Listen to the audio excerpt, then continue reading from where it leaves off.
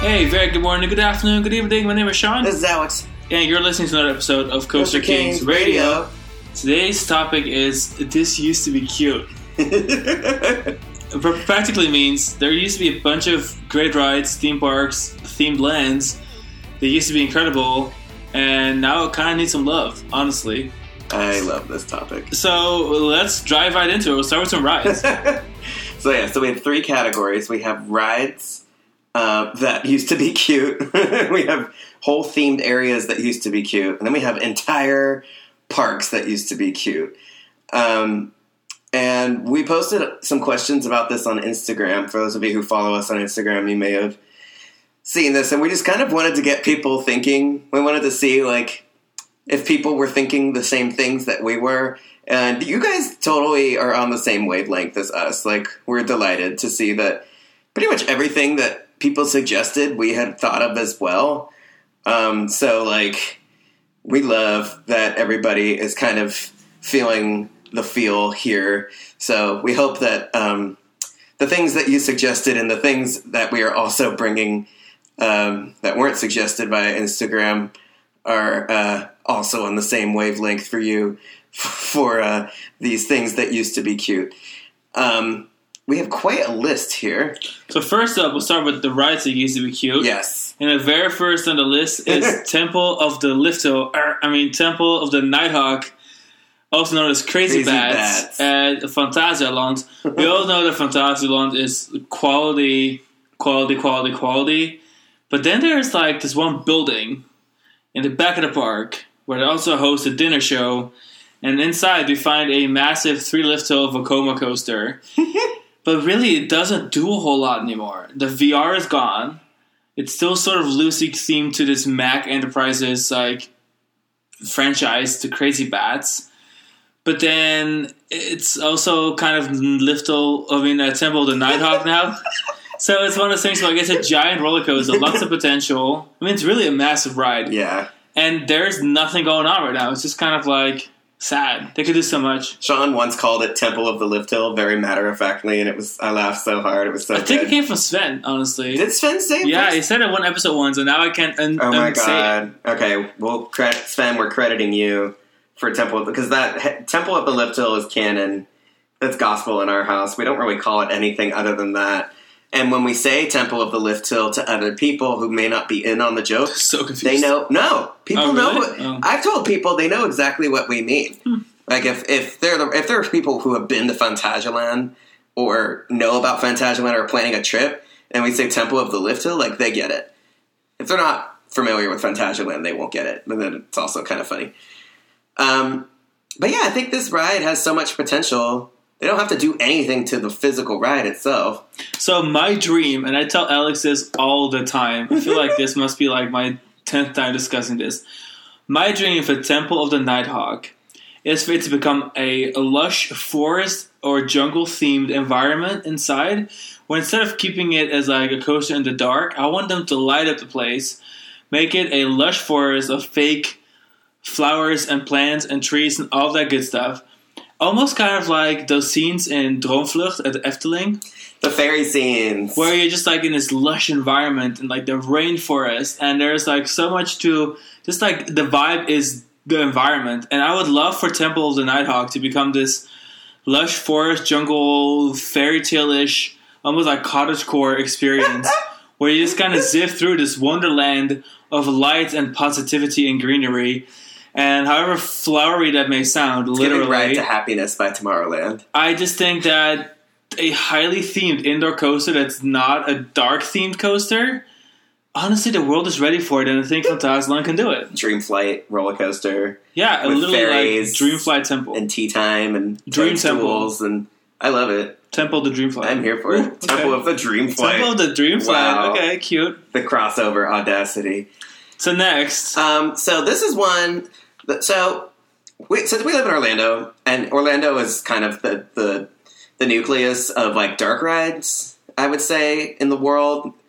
There's obviously great collections of dark rides all over the world, like Efteling, obviously, as you just mentioned. Phantasialand has a great dark ride or two. There's stuff in California that's amazing. That's kind of like the birthplace of the modern dark ride. Even like Coney Island and stuff, some of the old, like, turn-of-the-century haunted houses, Great Britain. Like, there's great dark rides all over the world.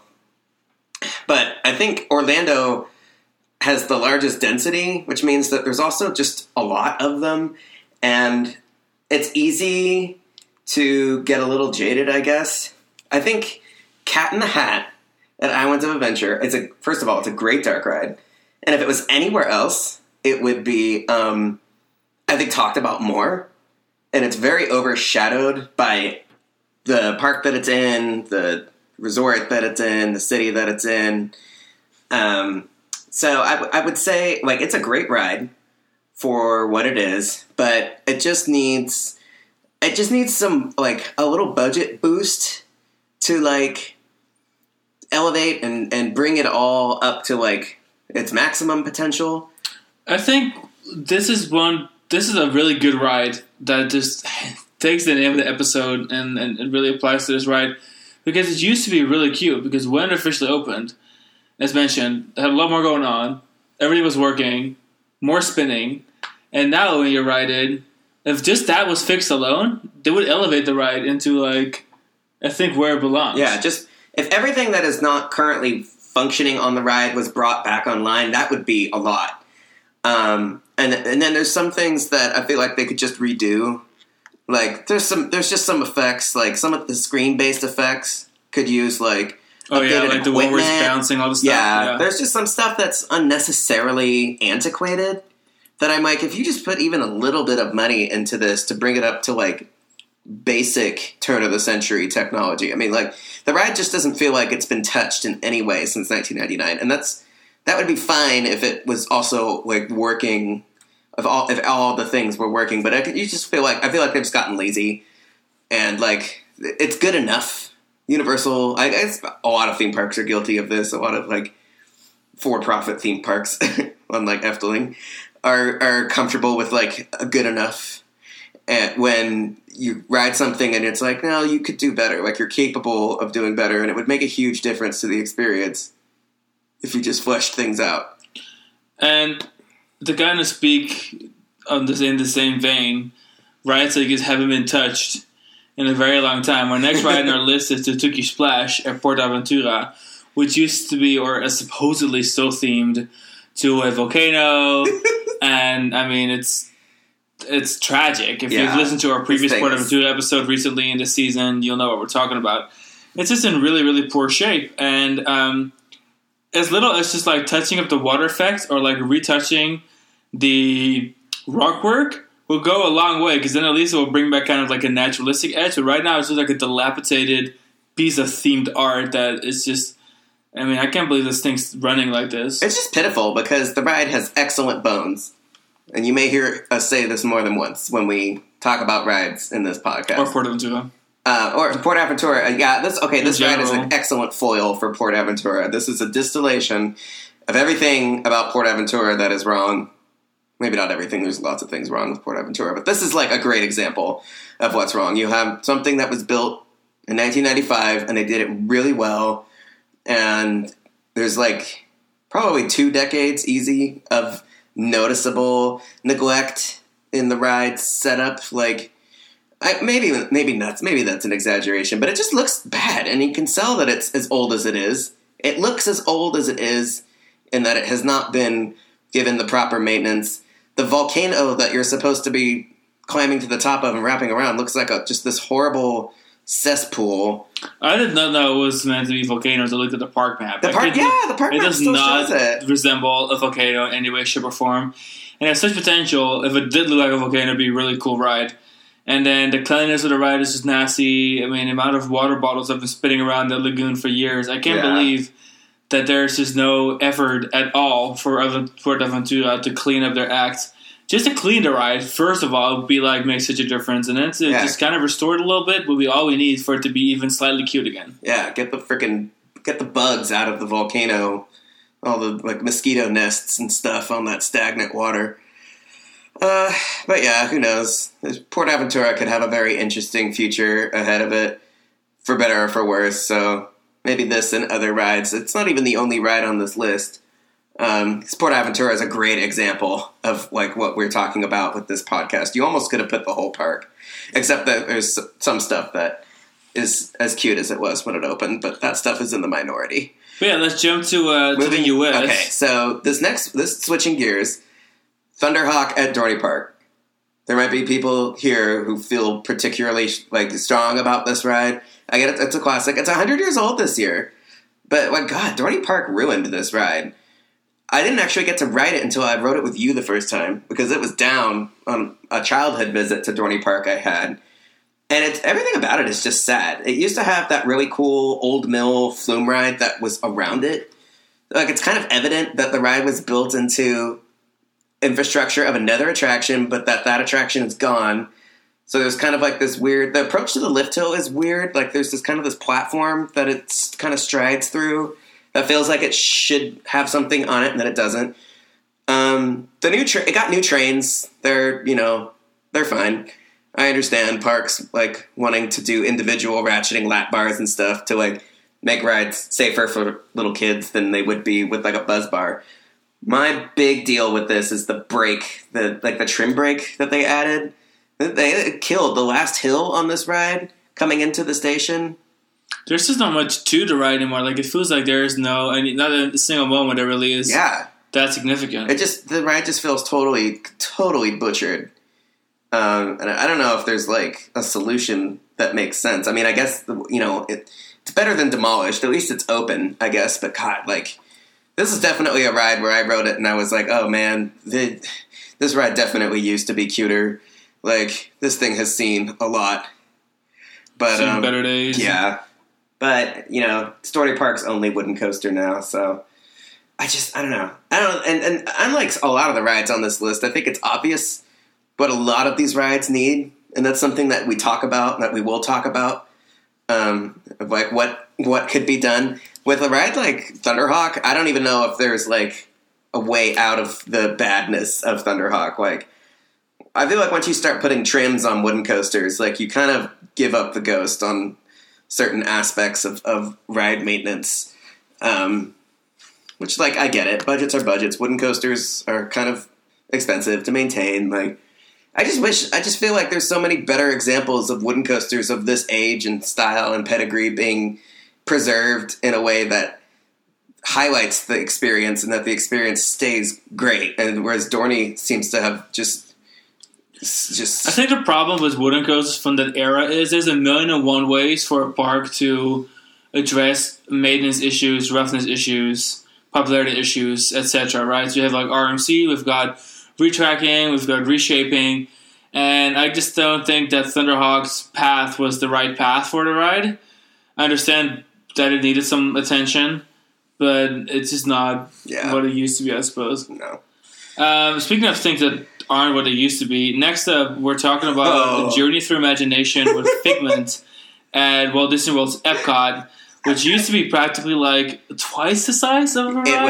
It was massive. It was easily twice the size that it was. A longer ride, generally speaking, a cuter ride, but also it was just like a better experience.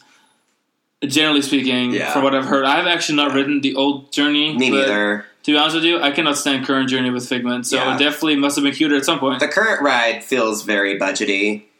Like, we actually just rode it for the first time in years a few weeks ago, and I think riding through it, I'm like, gosh, there was no money in the game for this remodel of this attraction. Like, I understand that the old version of the ride was, demolished in part because of the lack of money. Like, there was issues with the Kodak sponsorship, like, deteriorating, and funds with they couldn't afford to remodel the ride in the condition that it was. Like, it was too big to remodel the ride entirely with the money they had, so they chopped off part of the ride and then just remodeled that part. But then it was a huge fiasco. Everyone hated the new version of the ride, and then so they had to close it again, like a couple years later, to give us the rush job current version, which sort of stopped the bleeding. Wasn't as bad as the new version that opened in 1999 or 2000 or whatever, but still pales in comparison to the original. So there's definitely, this is a ride that we have no personal experience of it having been cute, but like we know it used to be cute. Exactly. It was cute by the standards of Disney, and now it's like barely even cute by any standards. And like I think Figment is a cute, likable character, and so I think he deserves better. But yes, okay. So speaking of judging things based on Disney standards, the next ride is Ghost Castle at Europa Park, which is this really bizarre, cheesy, dark ride. You could tell that like it's like ordering a knockoff Haunted Mansion from like Temu or Wish or whatever. And at first it seems like it's got some slightly original components to it, but it's also just very rip-offy, and not like in a way that's well done. Like, I don't believe that the first person to do something to have an idea necessarily owns that idea. But like, if you're gonna do Haunted Mansion stuff and like take the scenes and like, if you're gonna do the elevator, which Europa Park does, the elevator, like, you need to do it right. It needs to look good. And it's just cheesy. It's just a lot of gags. And then a typical Europa Park, they have, in recent years, reskinned the ride with the Happy Family IP. Yeah, I don't know much about that. It's sort of, it looks like a Hotel Transylvania ripoff. But one of their ride, I've seen it as a VR IP on like other parks. Like when I went to Selva Magica in Mexico several years ago, there was a Happy Family VR on one of their coasters, and I was like, what is this? What franchise is this? Is there some like kids movie franchise that I'm not familiar with? Turns out it's just Mac. But yeah, they did that. They did a kind of a shoddy overlay of their existing Haunted Mansion type ride with the Happy Family theme, and it just made it even worse and more confusing. So I guess with this ride, there's not actually even a guarantee that it was ever cute. But we're giving them the benefit of the doubt. So a ride that I know for a fact was once cute is Space Mountain at Magic Kingdom. Anyone that's recently ridden it can practically understand where we're coming from. This ride is just rough, in a rough shape, rough all things considered. Thematically speaking, is not up to snuff compared to the other ones. While the queue is okay, and the station has gotten a couple projection mapping upgrades, it's still a very kind of like janky roller coaster. And when it opened, it was revolutionary, indoor, inspired many, many coasters around the world ever since. However, I think it's time to gut the entire giant dome. First of all, this Space Mountain in in Orlando, it has 2 racing tracks, practically, that are mirror versions of each other. And you think, okay, well, 2 tracks, that's more capacity, but really every train is like a single file train. So the capacity is honestly about the same as that of like Anaheim, Hong Kong, Tokyo. And the dome is very tall, but it doesn't even get anywhere near the ceiling of the dome. Like, there's a lot of space that isn't actually used to the dome. It's a lot of large, empty space.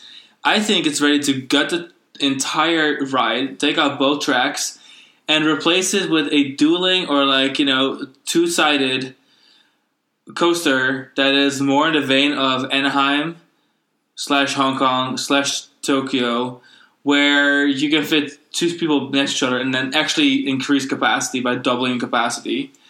And do a whole new layout. Do something new, do something cool, onboard audio, effects, great new projection mapping.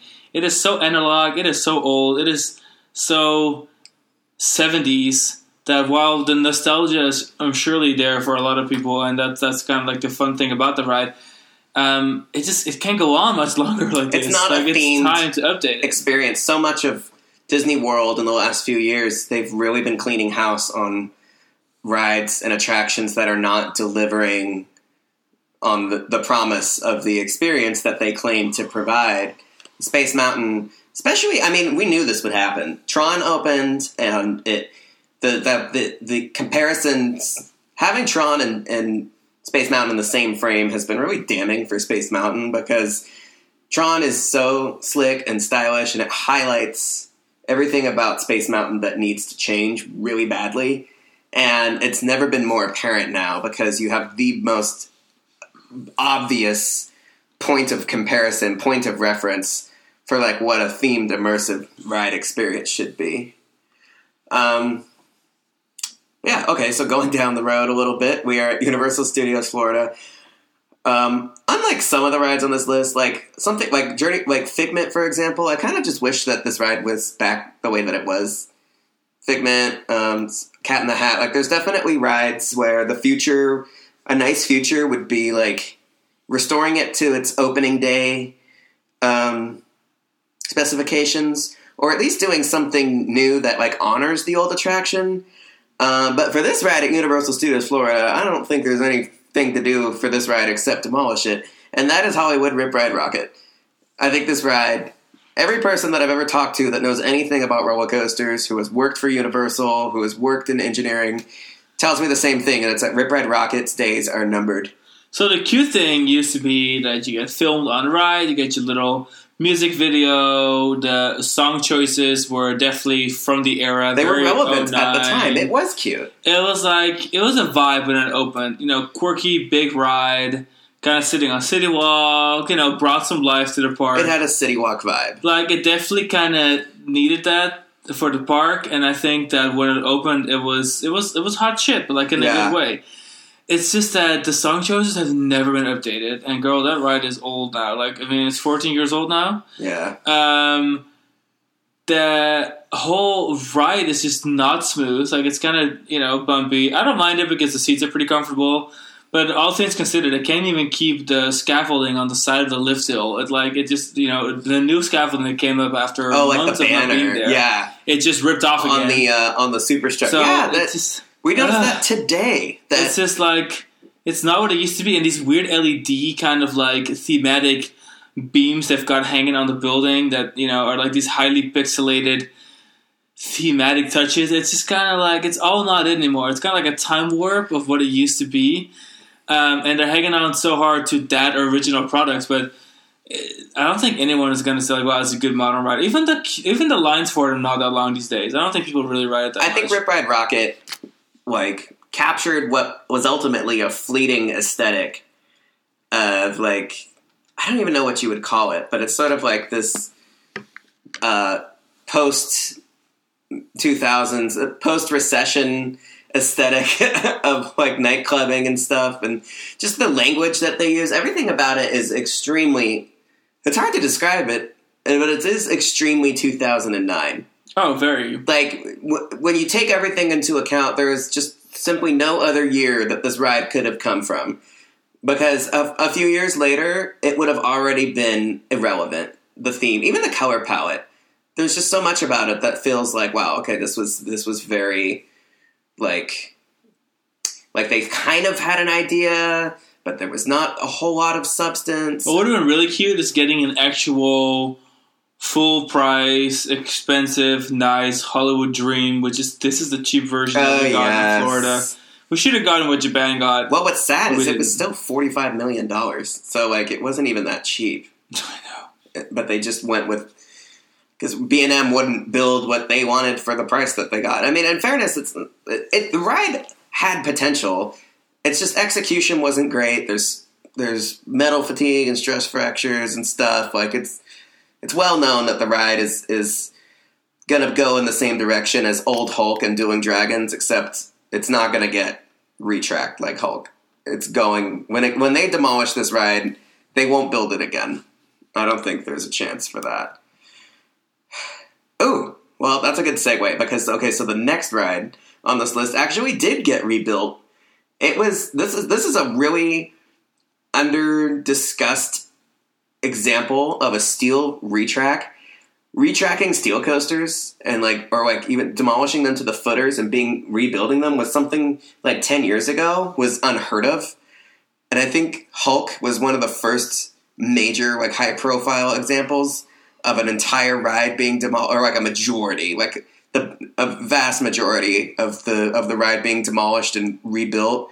But actually, at Six Flags Over Georgia, the Dahlonega Mine Train, which opened, I want to say 1969? Yeah, 1960. Six Flags Over Georgia opened in 67. They opened the second log flume in 68. The mine train came in 69. Or no, maybe they opened with the mine train.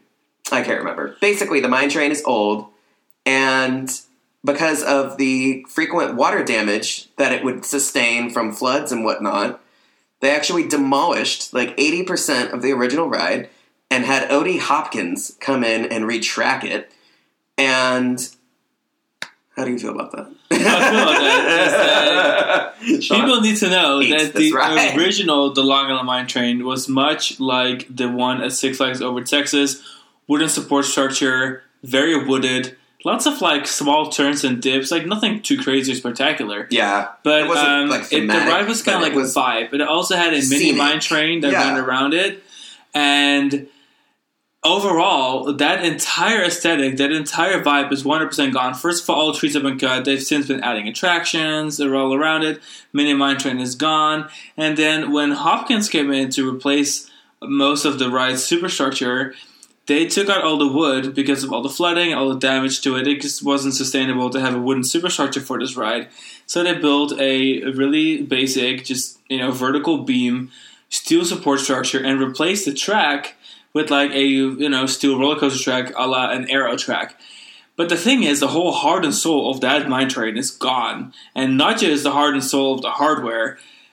The whole theming around it's gone. Yeah. Now, you're riding this practically kind of rough, because I don't think that it's gotten any better. No. By any means. The kind of rough roller coaster around a flat piece of, deserted land next to one abandoned ride and one show building for another ride.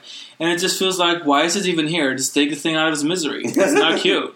Yeah, I think the biggest loss is between the second and third lift hills, because not only did we just recently lose the, trough, the wood fence trough with the terraforming on either side. People who've ridden this ride before the last few years know what I'm talking about.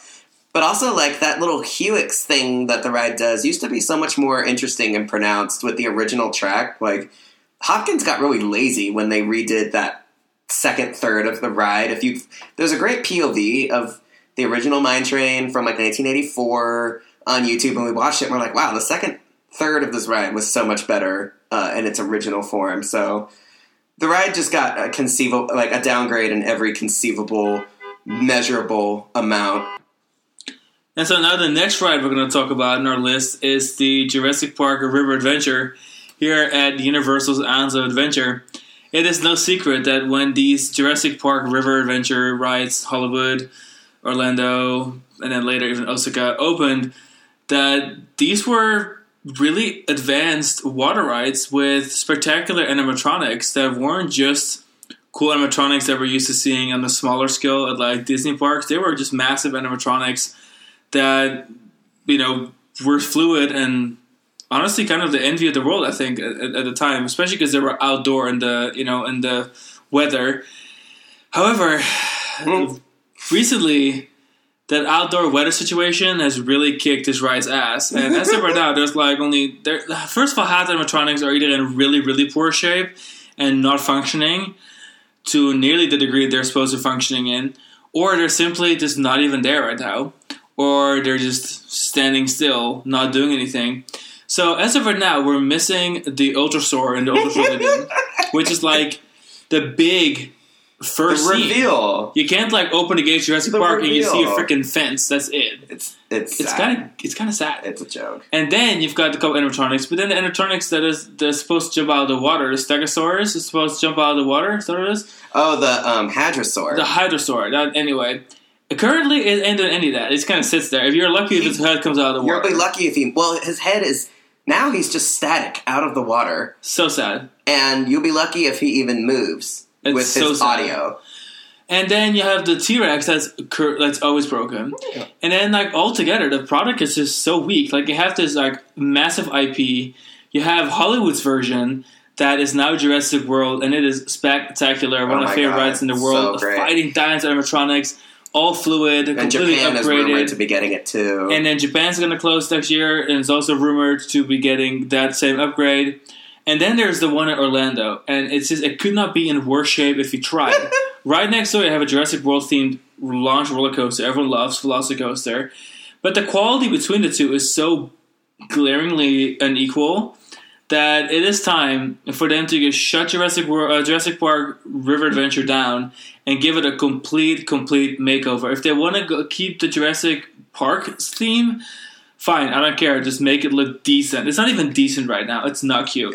Not a cute look, not a cute vibe, not it. But preferably make it Jurassic World, in my opinion. It's like slightly better than the ride just being closed. Honestly, I'd rather just not even look at the shit show that ride is. It's hard to watch. And even the general... Anytime we ride this ride, I just listen to people saying, like, where is the dinosaur? Why does this look People so are just bad? not impressed. It's just a joke. Some of the stuff, it's like we're picking up on things that could be improved about a ride that maybe the average rider... Like, maybe the average rider, the average 5-year-old wouldn't take issue with, like, the Figment ride. But literally anybody who rides Jurassic Park River Adventure is going to be like, where is the Ultrasaur in the lagoon that the ride has, that we're being told that exists, and it's not there, and then why is there this giant fence gap in the lagoon? Water. Like, it's just so... they're not even trying to fool anyone. So... I think of all the rides on this list, that one might be the saddest, the saddest one and right originally, now. this one already had kind of like, compared to the original Jurassic Park ride in Hollywood, this one already had less animatronics. Definitely. By having just one Ultrasaur and having the kind of really large maintenance area that you coast through. It just was never even at the caliber of the original, and now with all the stuff not working and missing, and then the original have been upgraded with even more animatronics and a giant aquarium scene. There's so much more going on. Now the differences are even more glaring. Yeah. Like, it is almost unacceptable that this one here is open in the state that it's open in. Completely. Sad. Anyway, also sad is Furious Baco, because Furious Baco at PortAventura has a bunch of animatronics as well that are currently not operating. You can sitting there all dormant. Anyone knowing the ride knows that before you launch, there's a whole scene, and there's monkeys animatronics that are in the ceiling, kind of moving around. They're part of the whole story being told, and they're just kind of sitting there dormantly. The doors that open and close don't open and close anymore. It was a beautifully themed storytelling launched roller coaster themed to winemaking. I mean, like, the wildest stuff. It's like such a cool concept. Honestly, a cute look. And now, all of the cool parts of it are kind of just gone. And because the doors don't close anymore, it's so bright in the room with the screen that I've had issues trying to watch the screen and see what's going on it because of the reflection of the light. You know what I'm talking about? Like, yeah, it's kind of hard totally. to see the story. But the story is not even making any sense because none of the animatronics are supposed to interact with the screens are working. And then you just kind of launch, and it's rough. Yeah. I mean, it's a good kind of rough. Cool, Don't get me wrong. I kind of enjoy it. But it's just not what it used to be by any means. Like, it's just missing everything. I think another Tatooki Splash was a great encapsulation of a lot of what's wrong with PortAventura, and this ride is another great example. Especially that, so it used to have these, barn doors that would swing up, you would dispatch into the show building and then they would close. That broke. And then they installed it with, a rolling garage screen that would, lift up and down. And that broke, too. So they put a Band-Aid on the door, and then the Band-Aid broke. That's literally so pitiful. It is so embarrassing. That, their cheap fix couldn't, now they've got 2 broken doors. And you just dispatch into the show scene and then off you go. It's just sad. It's really, truly sad. The last ride that we're going to talk about, I think, is not as dramatically bad as the last couple of rides. Here's what I want to say about that ride. The ride used to be cute, and the ride is still cute. Yeah. However, it could be cuter. Time has passed the Twilight Zone Tower of Terror at Disney's Hollywood Studios by. Le quatrième dimension is no longer. No. Let's leave it behind us.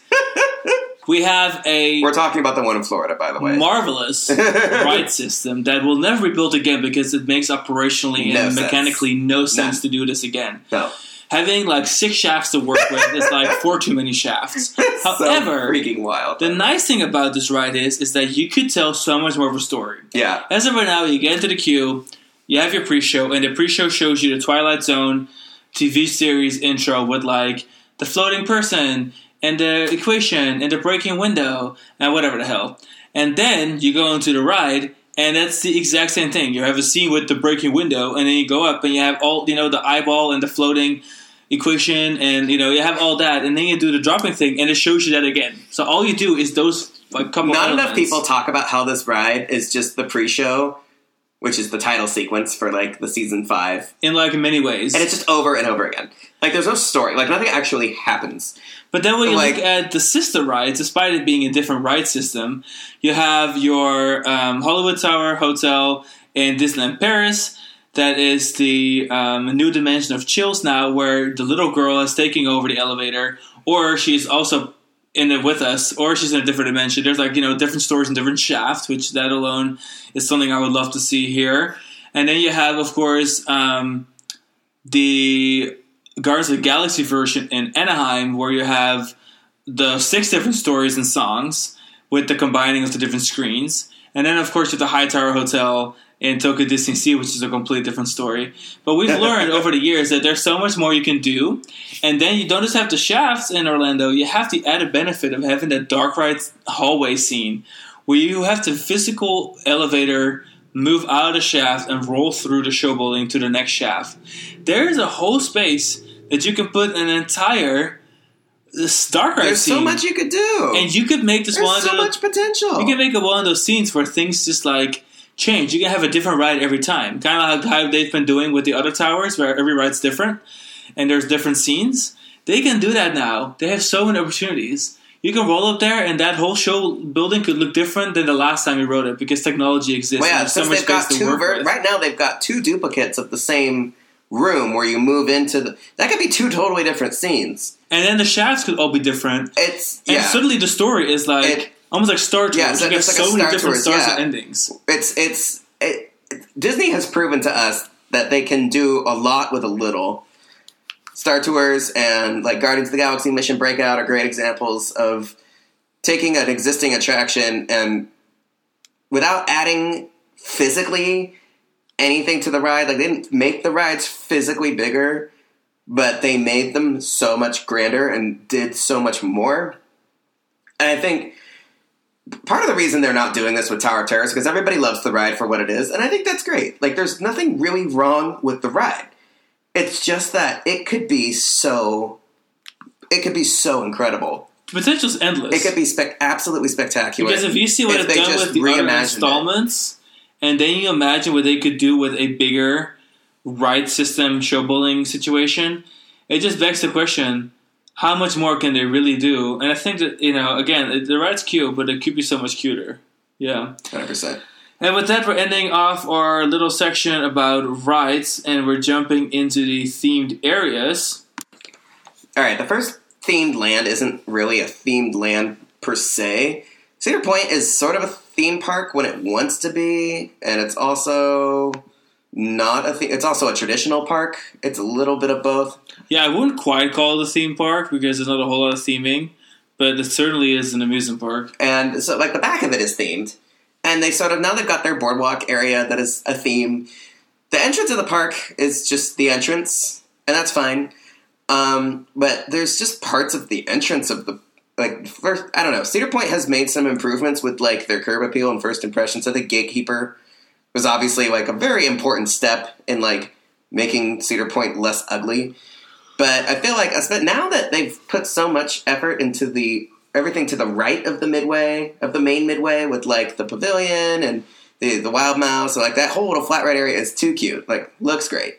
Now the main drag, everything to the left, the Raptor area with those bathrooms there that look like a Detroit Metro Public Park, and unfortunately the Valravn area, the midway with Valravn and Blue Streak and the remaining Arrow car ride, it's all just too concretey. Maybe we're just nitpicking here, but I just feel like Cedar Point could be prettier and could be more flush with foliage, and especially in the back of the park where it is really quite pretty, and it's not that hard to just decide to tear up some concrete and plant some trees. and redo some bathrooms. Talk about concrete. Next up, we have Tomorrowland at Disneyland. Oh my god. I'm pretty sure everyone listening knows exactly what we're talking about. We have abandoned ride after abandoned ride after abandoned other attraction between like innovations, rocket rods, and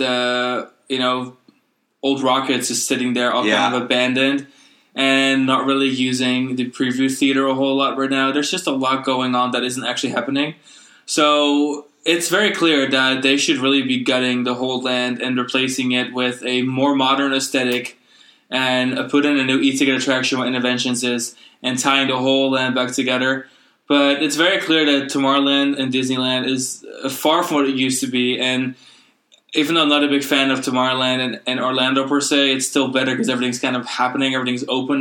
Besides the old Alien Theater, everything else is kind of accessible and doable. There's stuff to do, Yeah, the thing with Disneyland is that like Disneyland is so tight on space, and they do such a great job of space optimization. Except for right now, for Tomorrowland, they just have all of this real estate that is being either underutilized or not utilized at all. There's so much potential. I know they've got plans, and I know like what they're gonna do is gonna be really drastic. But whatever it is, they just need to do it now. Like it's been way too long. The rocket rods has been sitting there. I mean, it's been 25 years since they tried the rocket rods experiment, and we've been sitting here waiting for Tomorrowland to get fixed for 2 decades. So like, it's time. Like they've done everything else to the resort that they could possibly do. Like fix Tomorrowland. Let's go. So next up, I may mispronounce it, but who knows? À travers le temps at Parc Astérix is like an indoor area themed to old Paris, if I'm not mistaken.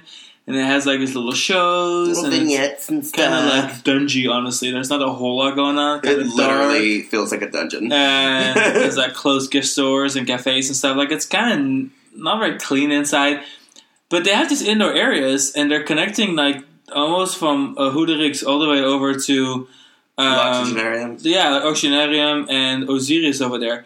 And that whole stretch is like a large part of the park. I feel like if they just like fluffed up the insides, and there used to be a dark ride there that you were able to access from inside. If they were to do something with that Transdemonium space and then retheme the insides of those lands, the inside of those buildings, it could be a really cute, nice place, especially with like the weather they get in Paris. Yeah, I think it'd be cute, but right now it just feels like it hasn't been touched since opening. That it's area, a weird part of the park. Not only was it really a cute area in its day, but it's also way ahead of its time. Modern theme park design includes a lot of indoor-outdoor space. Just look at like Universal Studios Beijing. Like half of that park almost is like indoor areas. Paris's weather is not quite as dramatic as Beijing's, but this was a great example of like a park integrating a fully enclosed midway into their park design. And so there's just a lot of potential there. They could do something really cute with it. Speaking of potential, I'm sure everyone has been listening to the buzz about Lost Continent because they lost that game when they added Potter. And they really lost the continent there. Though Potter is obviously like the bread and butter and the best and most popular area of Islands of Adventure, the problem with the rest of Lost Continent is it's in a big identity crisis. You have over here a solid kind of theme that stretches all the way from Sue's Landing to the Wizarding World at Harry Potter, but it's an abandoned show theater, it's an abandoned walkthrough attraction, an open restaurant, and a couple of food things. That's about it. Like there's this, the soul is sucked out of the place. If you're waiting for Hagrid in a long line, you're waiting through Lost Continent. It's just like it's kind of like a small little broken shell of its former glory, and the big bad attractions they used to have, which included Sinbad and Poseidon's Fury, and then of course the Flying Unicorn and Dueling Dragons. None of those things are what they used to be. First of all, 3 of them are closed or demolished, and one of them is now a Harry Potter attraction. So we're just stuck with a land that is only like a seasonal food items, a pop-up tribute store, and a couple of like other really strange like stores that honestly sell really generic merchandise in the name of a bazaar, but it's bizarre that it's still here. Yeah. Good one. Yeah, this place, I don't think Universal really knows what to do with this place. Except, Zelda. Yeah, there's definitely some rumors going around of like dividing up the area further and parceling it off into new themes and more Harry Potter, but I don't know. I think their work is cut out for them. It's just they're going to have to make some tough choices. We may be saying goodbye to some very iconic architecture and iconic fixtures for the resort, but whatever they're doing, I think they might be doing it sooner rather than later, since they finally gave up the ghost on Poseidon's Fury. Even though they just remodeled the facade. Like, they updated the facade, it looks great. Now there's no ride there. It's a lot of space they can work with, though. Yeah, it's the kind of, the plot thickens. That was a surprise, I think, when they closed the ride, like, for me. Considering the money they just put onto it. But I guess we'll see. We shall see. Next up. Oh, so we have another Florida park with a relatively modern area that I think just needs a little work, and that's Jungala at Busch Gardens, Tampa. This area I don't think it needs to change too much. I just feel like it doesn't have the substance that it opened with. It opened with the little tree gliders. Those are gone. There's a lot of playground equipment there, and I think some of it, if not most of it, is not accessible. That's what used to be cute about it. You have the tigers, you have the orangutans, you have another kind of like African herd animal somewhere in the backside of the land that you can only see from the play area and from the train. They have the bats, which are cute. You have the bats, and then you have now currently Chick-fil-A, and then you have those tree gliders and a little drop ride and stuff, and then the giant playground. But the problem is most of it's inoperable, or not being used. Wild right now. Surge is closed a lot, and I feel like altogether that area is one of the newer ones, and it's honestly nicely landscaped. It has the cool bridge far over the tiger enclosure. It's all really cool, but it just kind of feels dead. I kind of feel like you're not supposed to be over there when you walk past it, and that's kind of sad. I feel like it can use, especially because that park needs more like Grand Kitty areas. Yeah. So I don't know if this area needs like a full like major re-evaluation, or if they just need to just throw some money at the existing stuff and kind of zhuzh it up a little bit.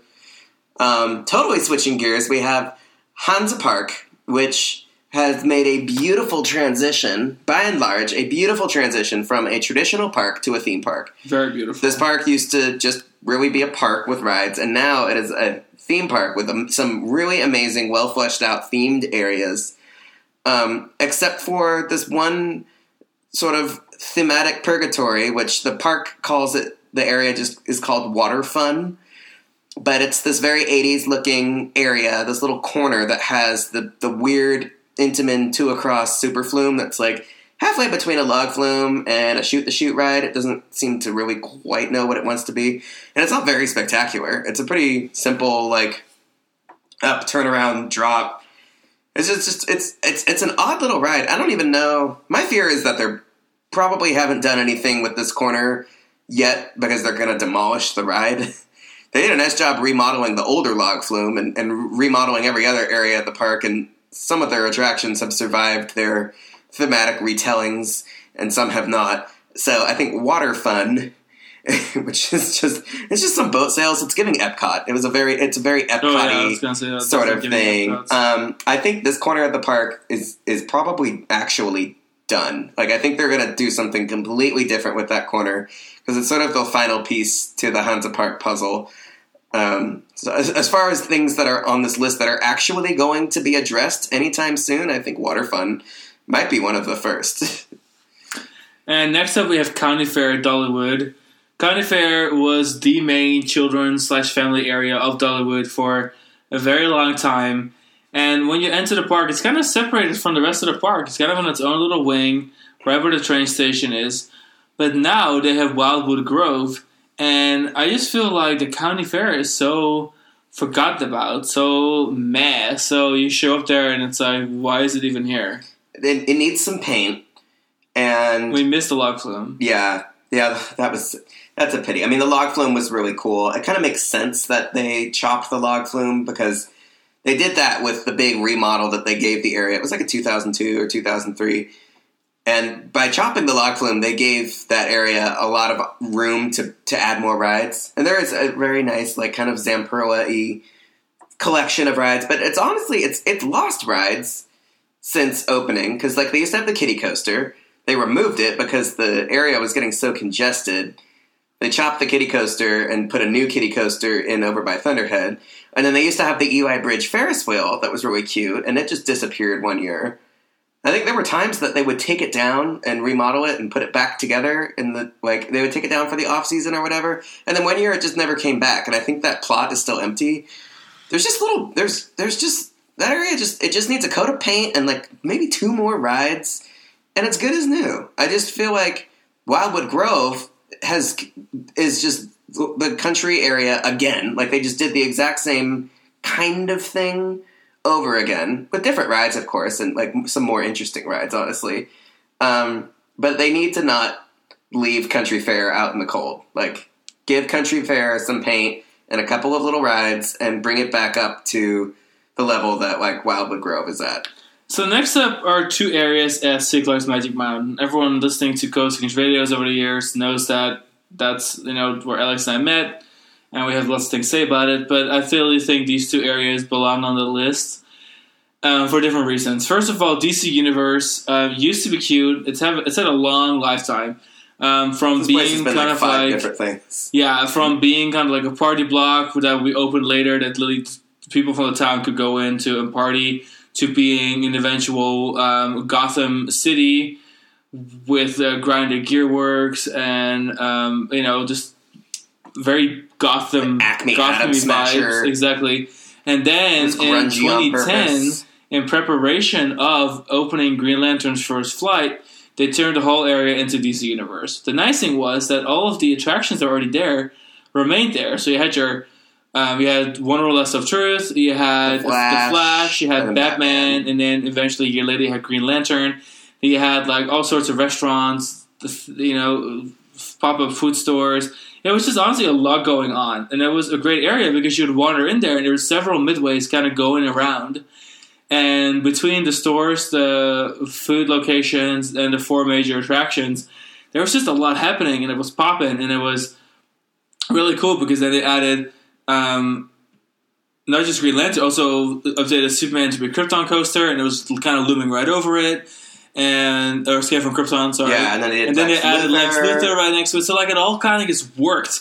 And then they removed Green Lantern and they added Wonder Woman, which great roller coaster. But the problem is they took out the Flash attraction and they just completely took out the food locations, all 3 of them. They just leveled the whole place. And now it's just a giant concrete pad. They even took away the DC Universe arch and replaced it with the more like industrial arch. That's just like metal. And so now you walk over there and it's just a giant concrete pad with nothing else going on except for these 2 rides. It's honestly ugly despite being brand new, all of it. I honestly hate the way the DC Universe areas are coming along because like Discovery Kingdoms also looks terrible. That area of the park was kind of born out of nothing, so there's not like a better version of itself to compare it to. But Six Flags Magic Mountain and also Six Flags Over George's Gotham City areas used to be that Time Warner era of thematic choices was so cool. There was such a fun commitment to the grunginess and spookiness and eeriness of Gotham and like where all the villains would hang out. And now you go to these areas and they're just weirdly sterilized. They're lots of bright colors. And lots of concrete. Yeah, it feels like it's for Instagram pictures only. Like, I find it really sad. This is a slight tangent, but like I find it kind of sad that at Six Flags Over Georgia, the big extended Gotham City Park queue for Batman the Ride was demolished, flattened, completely paved over, and they put Catwoman's Whip, the Zamperla Endeavor ride, in its place. On the one hand, it's like, great, you added a ride to a park without demolishing a ride. Like, that's huge. That's great for your capacity, for your net rides. But then on the other hand, I'm like, oh, it's like the death of the Time Warner era. Like, Time Warner did great things with Magic Mountain and Six Flags Over George's Gotham City areas, and now, like, it's all gone. All of it is gone. So. And then, also at Magic Mountain, we have Samurai Summit, which, I mean, started out its life as this, like, Japanese rock garden on top of the mountain overlooking the valley, which gorgeous surrounding mountains, and eventually, you had Laughing Dragon Pizza Company on there that was thematically appropriate. It was the Four Wind Steakhouse when it opened. Exactly, it was fancy. It was very nice. And you had the Dragon Funicular that was there, the Sky Tower with a beautiful garden around it, and then they added Ninja, and it was, it was kind of a place that was hopping. But the problem is that it's just not been maintained. Like, the Laughing Dragon Pizza Company is, like, falling apart. The restrooms / Skyride station are in a despicable state. There's a loosely pagoda-ish little gift store that's painted Superman colors, even though Superman's usually not even open. And then it's just like in a really, really, really terrible state. Despite Tatsu's repaint being a good thing, Sky Tower is still closed. Ninja could really use some love. It's just, oh my god, it could be so pretty. It could be so beautiful over there. The only time of year that area actually seems to have some life, aside from Ninja, is Fright Fest. Fright Fest, when they turn the old Magic Pagoda building and the Eagles Flight building into haunt mazes. Which on the one hand, it's really cool to see people going into these places again after being shuttered for literally decades. But on the other hand, it's sad because it definitely has perpetuated the need for these abandoned structures that are just used for storage 9-10 months out of the year. And it is the last major area at Magic Mountain that needs to get a complete refresh, because over the last decade or so, Magic Mountain every single year grabbed an area and rethemed the whole area, and DC Universe and Nintendo has gotten that twice. However, Sarah Summit is the last remaining area. They just repainted Tatsu, making me think that perhaps more is coming soon. The Sky Tower, apparently, there is rumors that they are working on finally reopening it and finally relicensing it and introducing different elevators so they can use that. All I really need is just like a nice touch-up, some new landscaping, and maybe one more major attraction. And I think overall, the area will be in great shape. And I know they're going to work on it eventually. And it used to be cute, and I hope it's cute once again soon. Yeah. There's a lot of potential there, and I just hope... I think it'll turn out better than DC Universe, so there will probably still be trees in this area when it's done, but, you never know. Speaking of no trees, we need to talk about probably the most obvious area in a park that is so bad and the rest of the park is so good and it brings the whole vibe down. That is Dinoland USA at Disney's Animal Kingdom. You have one of the most beautiful theme parks in the world that has just incredible, just mind-blowing attention to detail, just beauty. Like, stunning beauty. We have Asia, Africa, Pandora. Really, and even Discovery Island, the whole entrance setup. This is a stunning park. And then you have Dinoland USA, which it used to be cute. It really did, because it opened...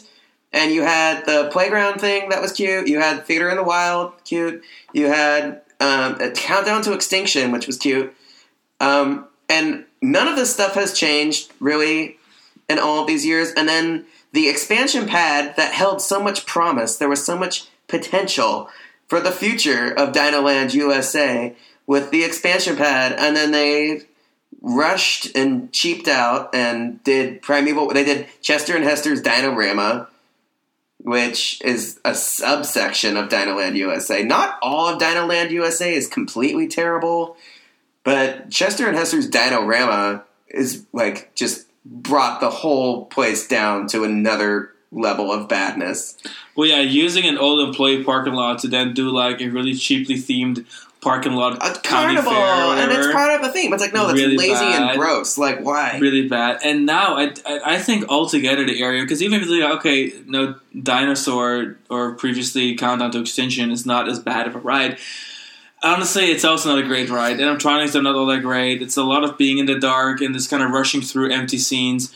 It's slightly until they ran out of money. And the dinosaurs are half unrealistic. The story's old and nobody cares. And honestly, Dinosaur would have been on the ride list if the whole area wasn't also terrible. Exactly. So I am ready for Disney to say, girl, we're going to put up some construction walls and we're going to turn this into Latin America or South America. Give me South America. Give me Indiana Jones.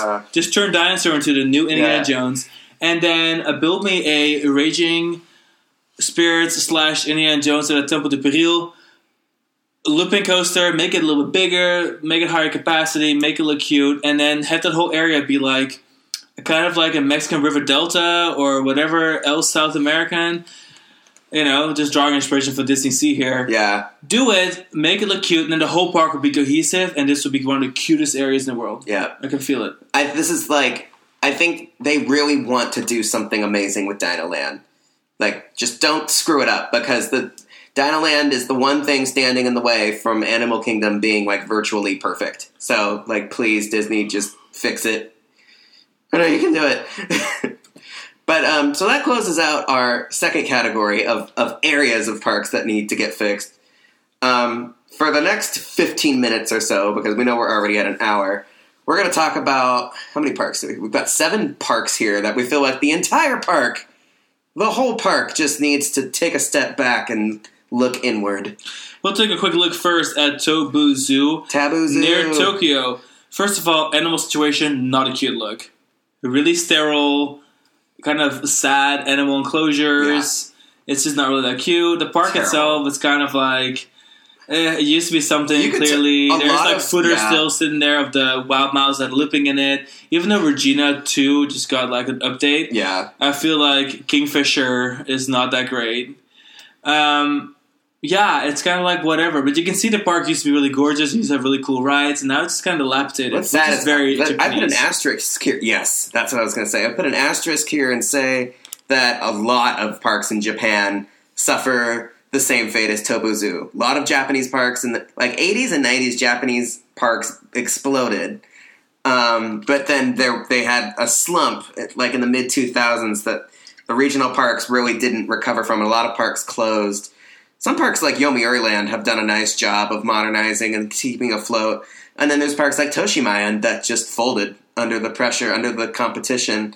Tobu Zoo is somewhere in the middle. Like, it's still hanging on. It's probably still profitable. People definitely still go, but it's this giant mess. It makes no sense. It's huge. There's just lots of emptiness and dilapidation, and it really stretches the whole park. So I don't know what this park needs. But I feel like it's kind of sad that this is the park that's still open. Yeah, they've got the cooler coasters, but Toshimayan was pretty cute. And I'm sad that park is now completely gone. So next on my list is Six Flags Discovery Kingdom. Discovery Kingdom has had a fascinating journey, being Marineland, Africa USA. Exactly, Africa USA, Marine World, Africa USA, I should say. Then just being Six Flags Marine World.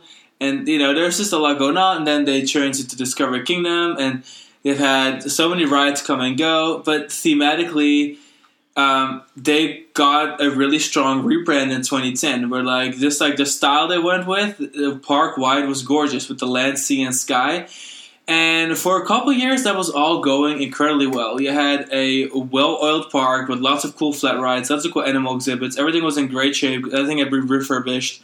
Yeah, and then in 2014, after they moved Shuka to SeaWorld San Diego, their Orca, they then had 2 massive, aqua theaters to work with. A previous Orca stadium and then a dolphin stadium that both had dolphin shows. One had a Cirque show with dolphins, with acrobats, and then one had just like a high energy, nicely relaunched stadium dolphin show. And everything was just in great shape, and times are great, and operations are great, and I feel like Circuit Discovery Kingdom was one of my favorite parks in California. And ever since then, operations have gone downhill. Maintenance has gone downhill. The whole vibe has gone downhill, and now we're just looking at what almost feels like a dilapidated park where nothing is ever open, a bunch of empty flat ride plots.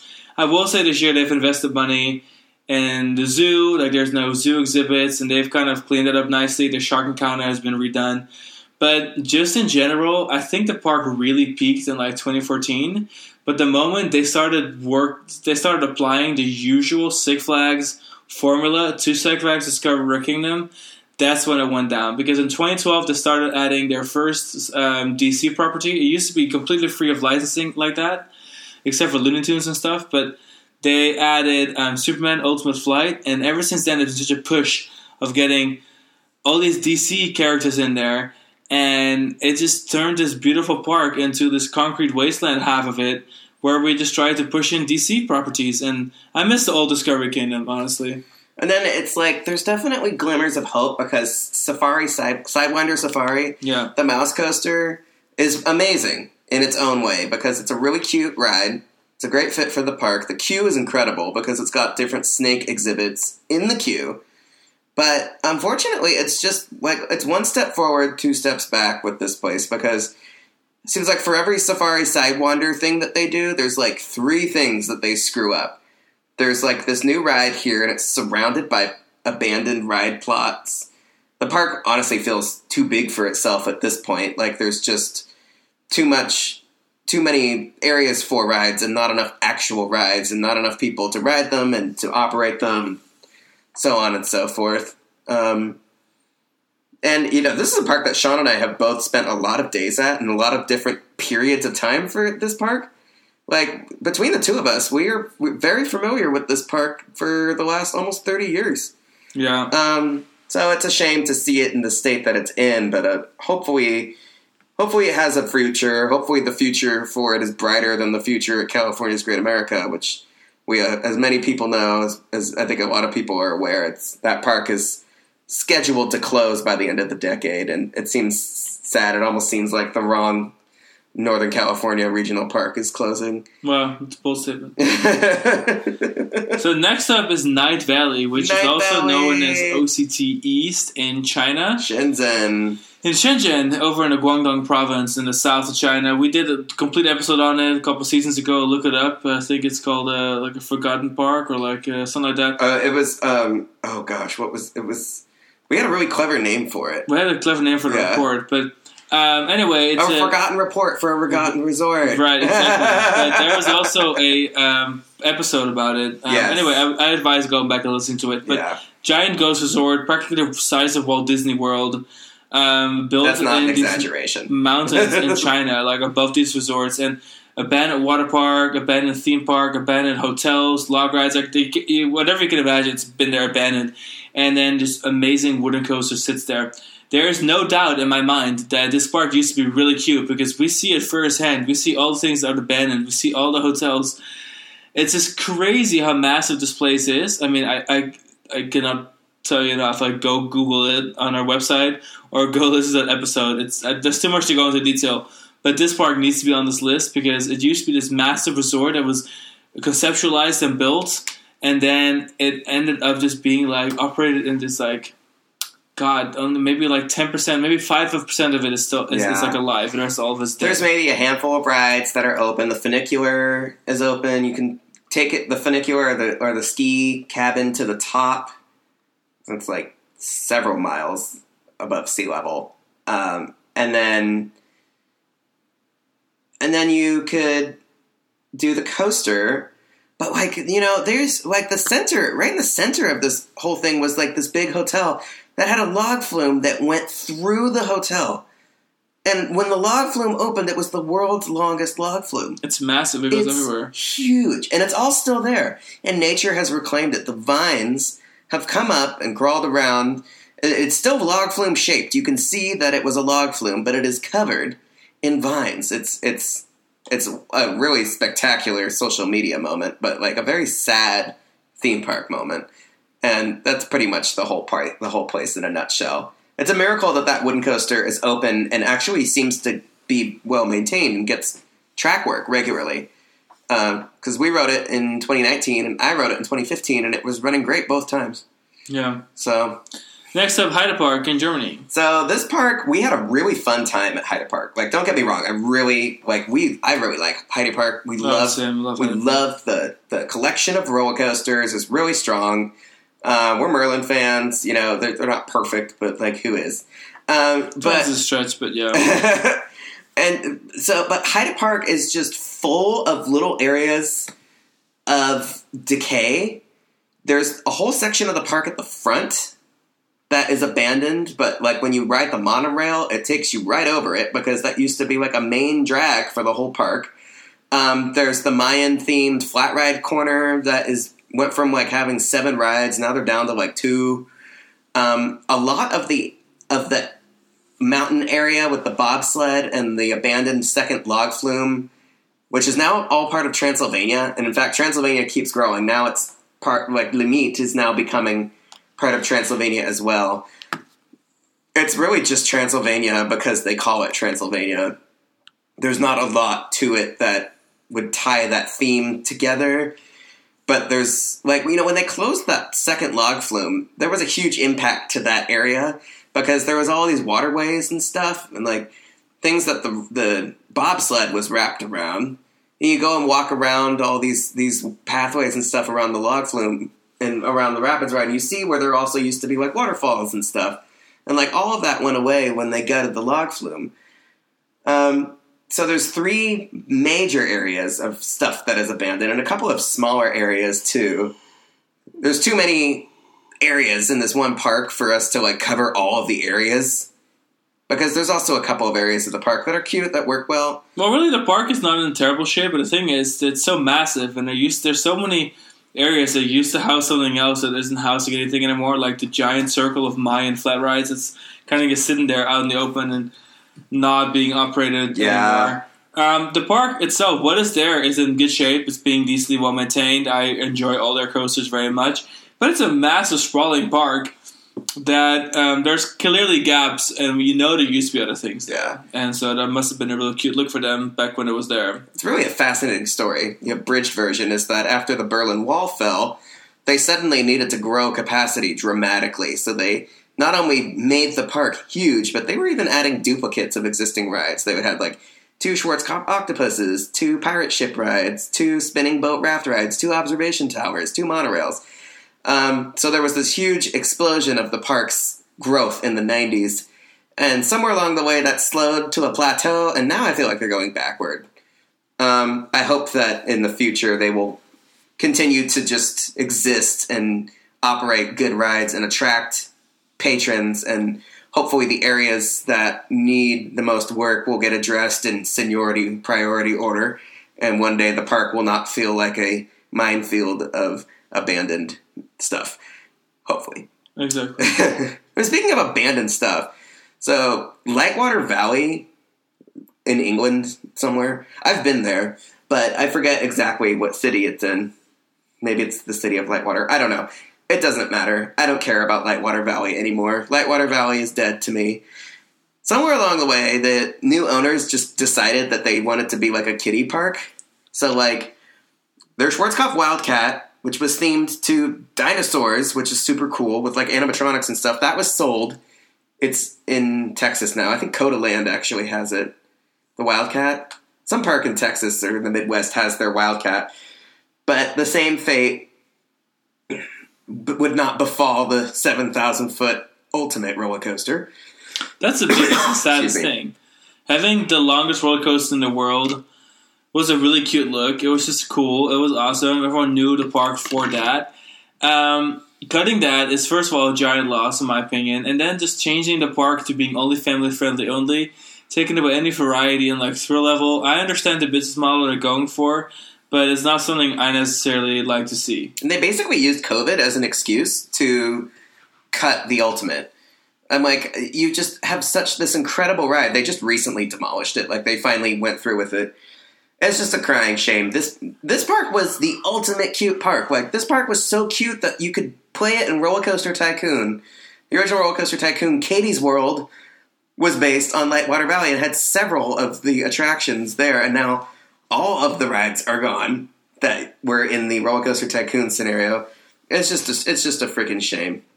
That ride was the Ultimate was just fabulous. It was so weird.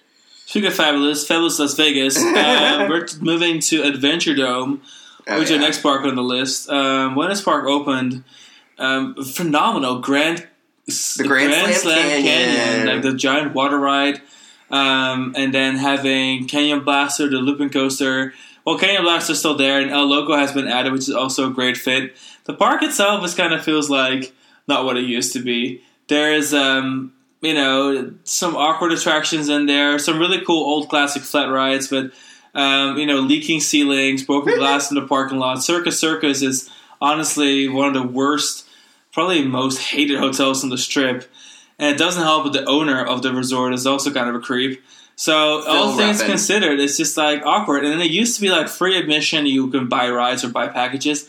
Now you have to pay for admission. So even visiting Adventure Dome just to kind of enjoy the atmosphere, that's not really a thing anymore. I just feel like Adventure Dome is not what it used to be. And up to recently, it was actually pretty lit. Like, we went all the time. We lived in LA. A lot of this stuff could be forgiven if the park wasn't owned by Phil Ruffin, Oklahoma oil tycoon billionaire who was one of Donald Trump's best friends. So, like, I guess I would say that if you've never been here, no one, I don't think, would blame you for going here and giving this creep your money and riding Canyon Blaster and El Loco and, like, having the best time. But, like, for us, we've ridden everything that's there, we've done it all, and now I just kind of feel like, ooh, like, I don't need to go here anymore and, like, give this dude my money, because I don't have to. We won't give it too much airtime. Next is Six Flags Over Texas, which is our last park on the list. I know, not a Six Flags park, but Six Flags Over Texas used to be like a rival to Disneyland. It was like, really cute. It was like well themed and cool and awesome and themed to the six nations that once had anything to say in Texas, and that was all really cool. But now it's just like God. It's the former buildings are all still there, but it's just like most of it's kind of like either poorly maintained or abandoned, or midways have been cut up to put all attractions in there, and then you have Aquaman's kind of awkward, and it's all just kind of awkward. Ugly. Like it's the whole park is just like you can see where you used to have gorgeous bones and really nice landscaping. It's a gorgeous park, and then it's just like you have all these concrete or asphalt pads, and oh my God, it's hard to describe. This park has the worst layout of any. I got lost several times there. And I think this is a well-documented fact. I think people agree. Like, I beseech you to find me a park with a worse layout than Six Flags Over Texas. Terrible layout. Cannot get around that place. And it's only gotten worse. It wasn't even that bad when it opened, but the way that the park expanded, the way that the park was originally designed didn't really give much of a master plan, per se, when it came to growth. And where they put Titan, oh my God, if you are not going to fight Titan, the big hypercoaster, unless you know exactly where you're going, it is impossible to get there. There's like for every decade this park has been open, they have done at least one really stupid thing with the park's layout. Like in the 90s when they built Runaway Mountain, they plunked it on top of what was a midway connecting like the center of the park to the oil derrick. Yeah, there's kind of like two rings in the park, almost like, you know, like a tire. Like you have your, you know, your inside and you have your outside ring.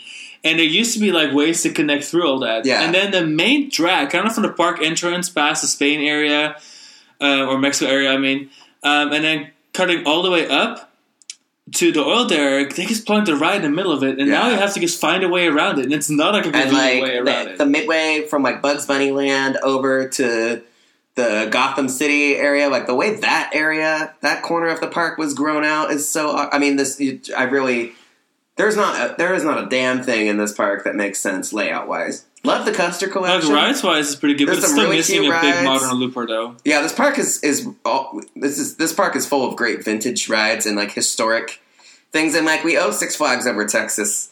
We owe Angus Wayne a lot of things in the industry. Things like pay one price ticketing model, the log flume. Like, there's some amazing and you can really feel walking around there. It used to be a massive, active, almost like Spillican Corners, giant park, lots to do, lots to see, a very like lively park kind of thing. And like most modern theme parks, that whole concept has kind of died out. Now it's just, except for Knott's Berry Farm, it's just more of like rides to the focus, you know, attractions to the focus. Yeah, and you can really sense there that like there's these attractions, sort of modern rides, not even that modern, kind of plunked into spaces that used to have more meaning. Yeah, but everything around it's kind of just died out, and it just kind of sits there. Yeah, I had a good time visiting, but and in hindsight, I'm just kind of like, oh my God, that park needs so much more love than it can possibly ever receive. Fun fact. Even though it's a headquarter park. The offices are right next to it, yeah. Fun fact, this is like the only major theme park in the United States that Sean and I have not been to together. But we have both been both been there. Yeah. But we haven't been there together. One of these days we'll go together and we'll ad-lib a little podcast moment about our feelings about this park. Right. When we're there and get lost in there together trying to find Shockwave. And that was our newest episode of Coaster Kings Radio. Hopefully you enjoyed this episode. Check out everything else in Season 5. Lots of cool content. Every single Wednesday we're releasing the episode. Minisodes are on their way. We are appreciative of you following us wherever platform you're listening on right now. We'd also appreciate you leaving a 5-star review. Help us grow. Get us out there. Follow us on Threads, Instagram, YouTube, TikTok, Facebook, and of course visit thecoasterkings.com for news, articles, park updates, all the good stuff. Thank you for listening, and we'll see you next week. Bye! Bye! Oh, there goes the talking stick.